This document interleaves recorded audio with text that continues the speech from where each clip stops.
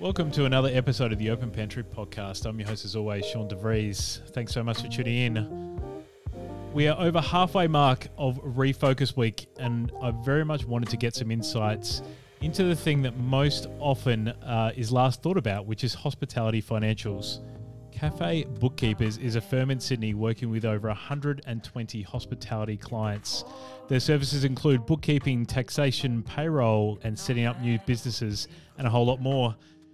This allows them to have a lot of industry insights, and is why I wanted to have them on the show. So today I am joined by Patrick Montelongo, the Sales and Customer Success Manager. Hey Patrick, how are you? I'm doing very well. Thanks for having me. Mate, and after about 5 attempts, I'm very happy that I got your name correct. So that is good. You're in the Montelongo Hall of Fame. I hope I get a certificate after this. Let's talk about how the business started and maybe how you got into your career and then got into the business itself. Yeah, so the business actually was started by a guy named Nick Hazel. He's kind of known around the industry. He's very good at networking, and he was visiting with a friend, or had a friend that was had a cafe, and noticed a little bit of a mess in terms of the the books, the paperwork, and all the things that were going on behind the scenes, and essentially saw an opportunity there of thinking, well, you know, there's a little bit of inefficiencies here, and working on ways that we can make that better and improve that better. And that was sort of like that birthing place, that moment that idea kind of came about. Nick started really with on his own with a computer, getting around, and started doing the bookkeeping for lots of businesses, and even down in Melbourne, actually. Very frequent trips down there, collecting a few different clients, and essentially as the services got out and the word of mouth got out, the business started to grow, the team started to grow, and became much more well established up here in Sydney. So Nick's been doing that for many years. I'm gonna guess, which they're gonna laugh at me. I'm gonna guess and say 8 years. Cool. I think it's been going for a while. So that's a very brief story of how things got started. Yeah. What was there a reason? Was there a reason why he decided to focus on hospitality more than sort of any other industry? It was that connection with the lifestyle, the hospitality lifestyle, being the place to be, the place to meeting people. Yeah. If you meet Nick, and maybe down the road you can have him on the show as well, I think he'd enjoy that. He's very much an approachable person, very down to earth, very realistic as well, and able to give you that advice without being sort of condemning or overbearing. It's very it's definitely a talent he has to be able to do that. And so I think that kind of fit and gelled with the hospitality vibe, and being someone who is kind of for the industry as well. That's a really big part of our culture even now, and what we do, and how we don't necessarily are sales in your face. It's very much about the network, very much about passing on. A friend of mine uses this service, I think it would be really good for you. And that's how things have kind of been very organic, which is great to be a part of. Yeah, for sure. And what about yourself, Patrick? How did you come to be in the business, and what have you enjoyed about it so far? Yeah, so I actually lived in Melbourne in about 2012, I want to say, for 5 or 6 years. And as you do when you move to Melbourne, you get a job as a barista, and sort of fumbling my way through latte art and barista skills. And I just started developing a network of coffee people, and getting into the industry through various roasters and people that I knew and friends of mine, and eventually ended up being a part of helping set up a new cafe in the CBD, working with a roaster who's a friend of mine. And it so happened that Nick was actually doing the bookkeeping for this business. So once a month he was down in Melbourne, he was there, I was serving him coffee, we were chatting about the industry, chatting about coffee, and just getting to know one another over several months.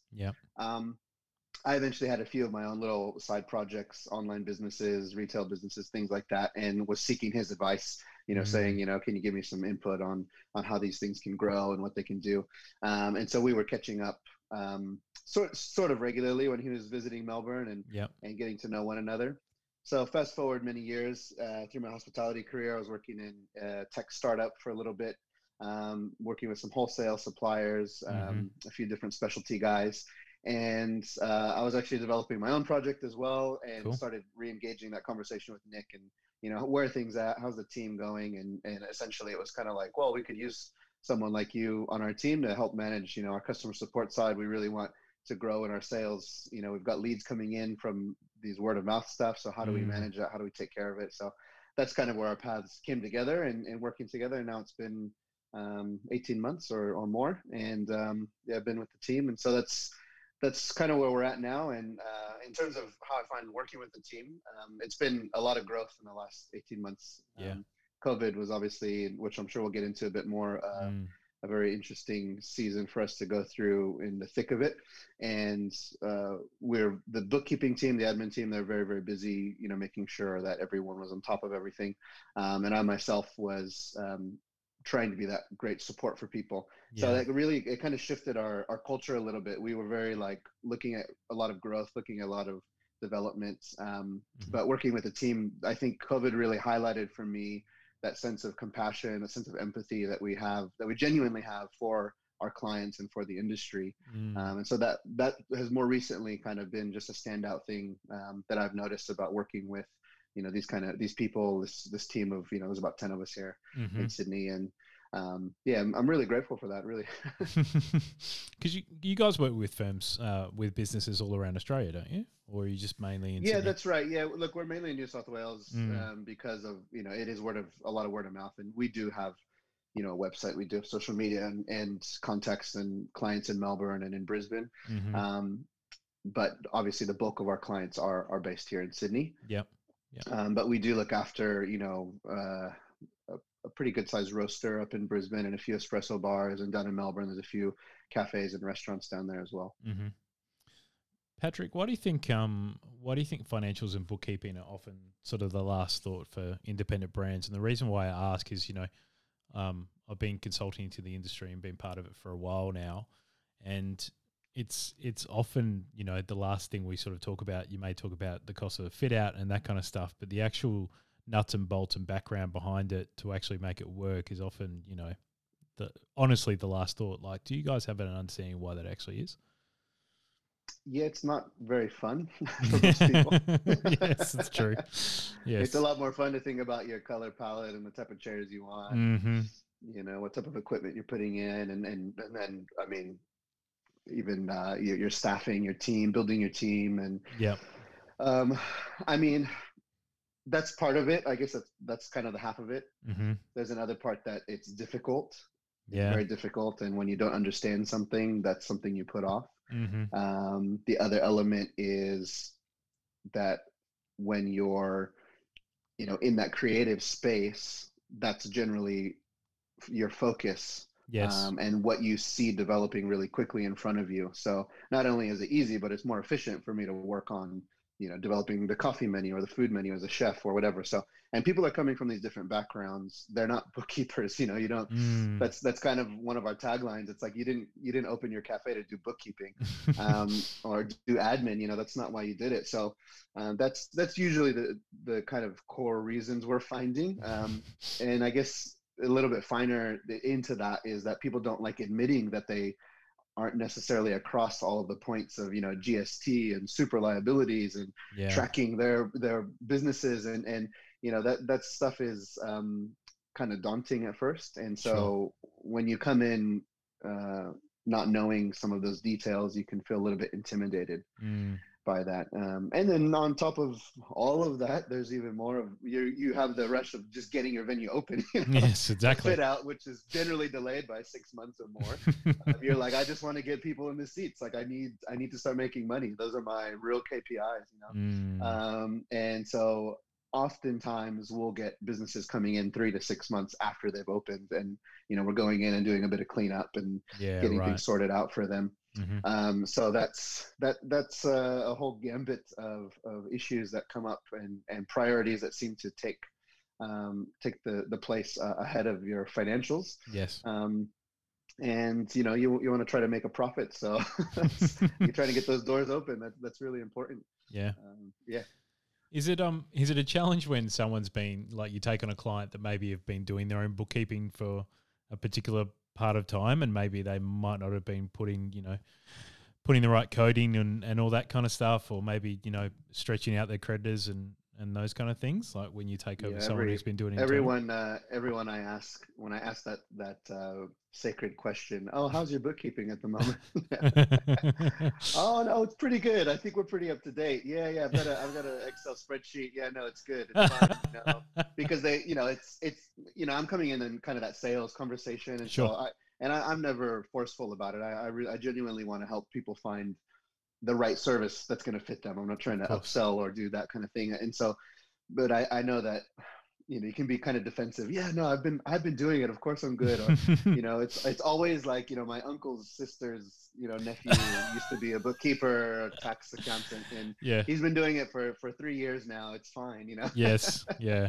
It sounds like social media, like how they treat social media in some points too. Very similar. Yeah, it's interesting, and you get in there, and we generally request, say, oh, can we have access? Can we have a look around? And we have a pretty good workflow. We've got our head bookkeeper, and she's incredibly talented at finding all of the issues that we can solve. And so we'll generally come back with a bit of a list of to-dos after that. Do you during this time of COVID, like how has your team had to communicate, differently to, an industry which is, obviously the only industry you guys service, in a time of crisis, like, and making sure that you're giving your clients the right information about things that are changing, like JobKeeper and obviously, other changes that might be happening in regards with their business. Like, how have you made sure as a business that you're communicating the right thing to your clients as a whole? Yeah, that's, a great question. It was super challenging. I remember at the beginning of COVID, and we're seeing a lot of Facebook groups pop up. I'm sure you're a part of a number of them, and we created one, and just trying to get a little bit of traction there. But primarily, we're focusing on our own clients. We did share that information with everyone. We likely have the link still up there. I can probably send it to you, but we had a COVID landing page on our website, which I believe is still live. And that was getting updated very regularly when things were changing, week to week. The trickiest part about it all was that, the government would release some information about, JobKeeper, for instance. Yeah. But then that would be updated sometimes daily, but there's no notifications. There's nobody actually telling you. So part of our team was just constantly on the website saying, oh, actually they updated this point. You need to change that on the website, or you need to change what we're telling our clients. Yeah. So, you think you're up to date. You think, everything's finalized when they bring out that statement, but in truth, they're actually changing things behind the scene. And some of those changes will affect, our clients and obviously the greater industry, whether you're at a certain threshold or not, and particular numbers. So, we really worked as a team. It was challenging, especially doing, we are used to working remotely, but when you have that additional workload of, okay, what are we talking about when it comes to, BAS rebates? What are we talking about when it comes to JobKeeper, job seeker? How are we going to approach these things? How are we going to communicate them? And you've got, 10 people trying to work on something totally different than our core product, Yeah, of course. So it was very challenging. We tried to make some video updates, which I was hosting. We tried to do our obviously our website updates, and then where we could, to get in there physically and go and actually have a chat with business owners. So it was a struggle, which I know that lots of other companies were battling to try to just get the information out there. Yes, I remember in the early stages, and I rang the ATO a couple of times, and it would literally change. Like, it was those couple of weeks where things were changing from press conference to press conference, and often there would be a press conference when by the premier or by the Prime Minister about something changing, and then it wouldn't get filtered down for days or weeks to someone like the ATO, and the ATO would have no idea what was happening, and just updates upon updates happening to their own website. So I know it was hard for me to update the industry, so I can't even imagine how hard it would be for you guys, especially something so important as financial. Like, it's just critical. Right. We're lucky that we've got a great tax advisory and accounting team, and they actually joined us late last year. And they're super experienced. So then when this kind of information was coming out, they were saying, oh, well, I've actually, I've applied for, something that kind of was similar a year ago. So I know that, when you do talk to the ATO, they might have some flexibility on this point, but not that point, or they might be able to help us if we approach it this way, but not that way. So that was really helpful, because it can be scary as a business owner when you just think, oh, I'm just completely, I've completely missed the boat. We had clients that opened their business in March. Oh, wow. Okay. Yeah, a number of them, probably 2 or 3 actually. Espresso bars, sandwich bars, and they actually did pretty well, which is great news. But it's scary, and they're not getting access to any of those. No, of course, because they're not open long enough, right? They have no history. They have no history. So we're trying to apply in different ways and discuss with the ATO, and very tricky situation. Yeah, I bet. Patrick, is there any sort of new tech that's come out that you think are benefiting your clients at the moment, like any cloud-based stuff or any new inventive stuff that's come out during this time? Yeah, well, look, I mean, I guess to preface my response, we actually only work with Xero, with cloud-based accounting, and we use a lot of cloud-based tools around that, whether it's with our team, Receipt Bank, which is you're able to upload your invoices, email your invoices, and they link straight into Xero. A lot of our clients are using Counta and Square and Tyro and all these different things. So we're very accustomed to the cloud-based type of business and doing business that way. And when businesses come to us, when they're on different systems, we often encourage them to move to our systems. Yes. With accounting, they have to use Xero, and so there's that whole sort of thing. So we're very much adapted to that way of working. So seeing COVID change, I think there's been a few pretty massive shifts. Probably the biggest one is the whole cash-free thing. Yes. For a lot of people. Yeah. Obviously, for hygienic purposes.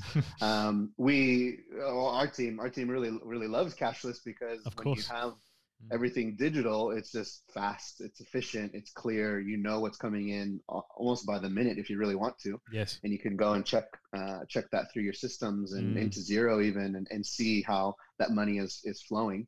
And so we've encouraged our clients to do that as well, and to take on the cashless method where possible. Not everyone wants to do it, and cash can cause other problems too that we know about with some clever bookkeeping. So yes. So we've seen that move, and I guess the whole mobile menus, table ordering, on your sort of smartphone, changes to how you can pay as well. So some of those things, there's no particular apps that are coming to mind just at the moment, but we have been paying attention to a couple startups. I know there's a couple down in Melbourne doing the ordering platforms and things like that. I think one that's been popular that we've been recommending is an app called DiviPay. So even for reasonably sized venue, a bar or a restaurant, you might need to issue some like virtual debit cards. Yes.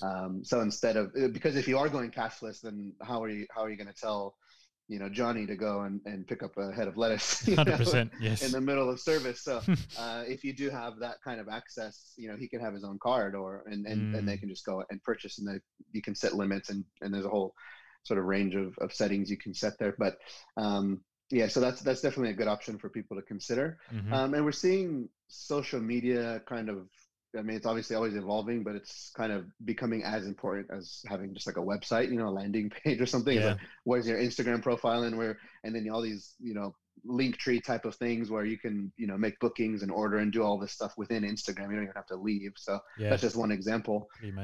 But it's been pretty cool to see that. It's definitely more efficient for the consumer to be able to go in and do that stuff, save it into their maps, get directions, all that kind of stuff. Yes.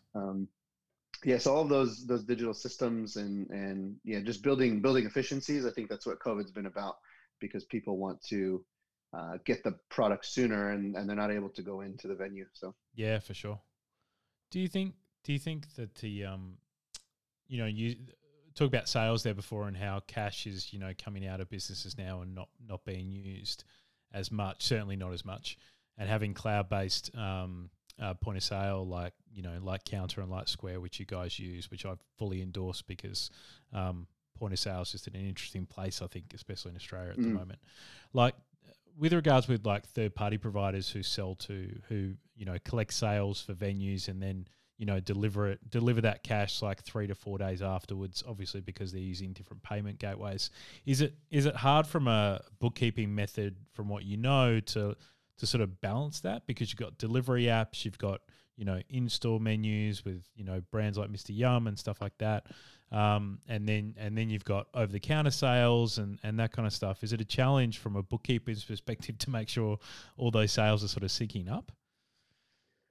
Yeah, that's definitely a part of the challenge. And you can really see, when you look at the back end, you can really see the apps, the software, the ordering platforms, whatever they are, that have been developed from an approach of tech first. Yes. They're coming in and they're saying, we built this and you have to use it, versus let's actually work with you and build something and get the language right so that it speaks to everything across the board. So we definitely see that on the back end of, you know, the confusion. Why is this invoice not matched? What is this order number? This doesn't make any sense. This refund's not processing, all that kind of stuff. Yeah. I mean, our team are very, very good. They're highly specialized. It says it in the name. I mean, it's kind of like what we do, you know, looking at, Counta is great to work with, and Tyro and Square to a point. They all have their upside and downside. Yeah, of course.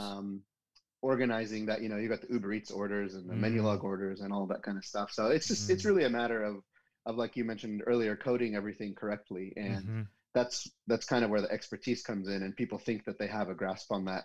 And they don't realize they may have been allocating certain things in a bad way. And at the end of the year, that adds up. That adds up to a potential refund or money, you know, on your tax return. So it's very important. It is tricky. And I think we're pretty well comfortable with the systems that are out there now, and how they work with Xero, especially. Yeah, 100%. I want a couple of more questions. There are 2 more questions before I let you go, if I can, Patrick. Yeah. Obviously, you're in Sydney, and you're in a part of your business in which you are usually the first contact for clients, right? So you're gonna know more than most how the industry is feeling right now.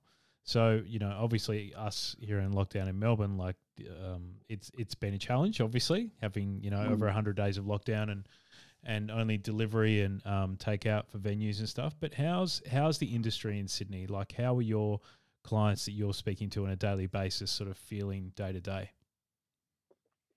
Yeah, I mean, a big part of my role is checking in with our clients, getting around. I spend, you know, several days of my week, you know, driving around Sydney, getting into venues and catching up with owners and, you know, talking about our services, but oftentimes just talking about how are things going, how's the industry going, what's happening in this neighborhood. And it's been a bit heavy. I was actually sharing that with my team last week, and there's definitely kind of just a weight on some people's shoulders of, you know, I'm 45 years old and I'm here at my cafe and I'm making coffee, you know, Monday to Friday, and this isn't how I saw 2020, and I used to have some employees and I've had to get rid of them.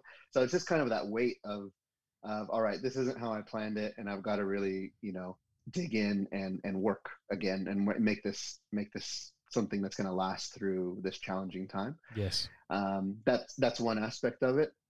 There's another, I guess, kind of a minority of our clients who have just been well located.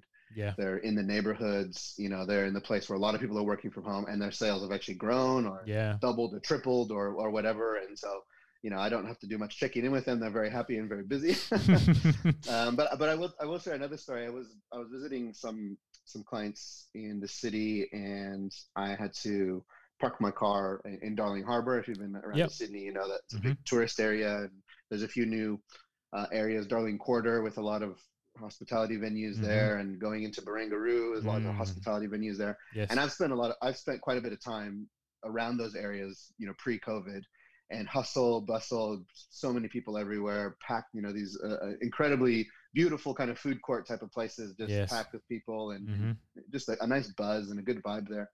And I just felt depressed. You know, I walked through, it was 12 o'clock weekday in Barangaroo and Darling Quarter in these different areas. And it wasn't a ghost town, but it was just, you know, there were people standing around, staff members, you know, you could sort of just see the owners, which I'm quite good at spotting, standing at the till at the point of sale, just kind of looking around, and Yeah. it was heavy. It was a heavy feeling, and I kind of just got in the car and I was like, man, that was rough, to just experience it firsthand. I hadn't been there since the beginning of the year, since before this all started, and so to get down there and just to see how empty it was, and that feeling, and it made me feel for everyone down in Melbourne, and the business is doing it tough down there.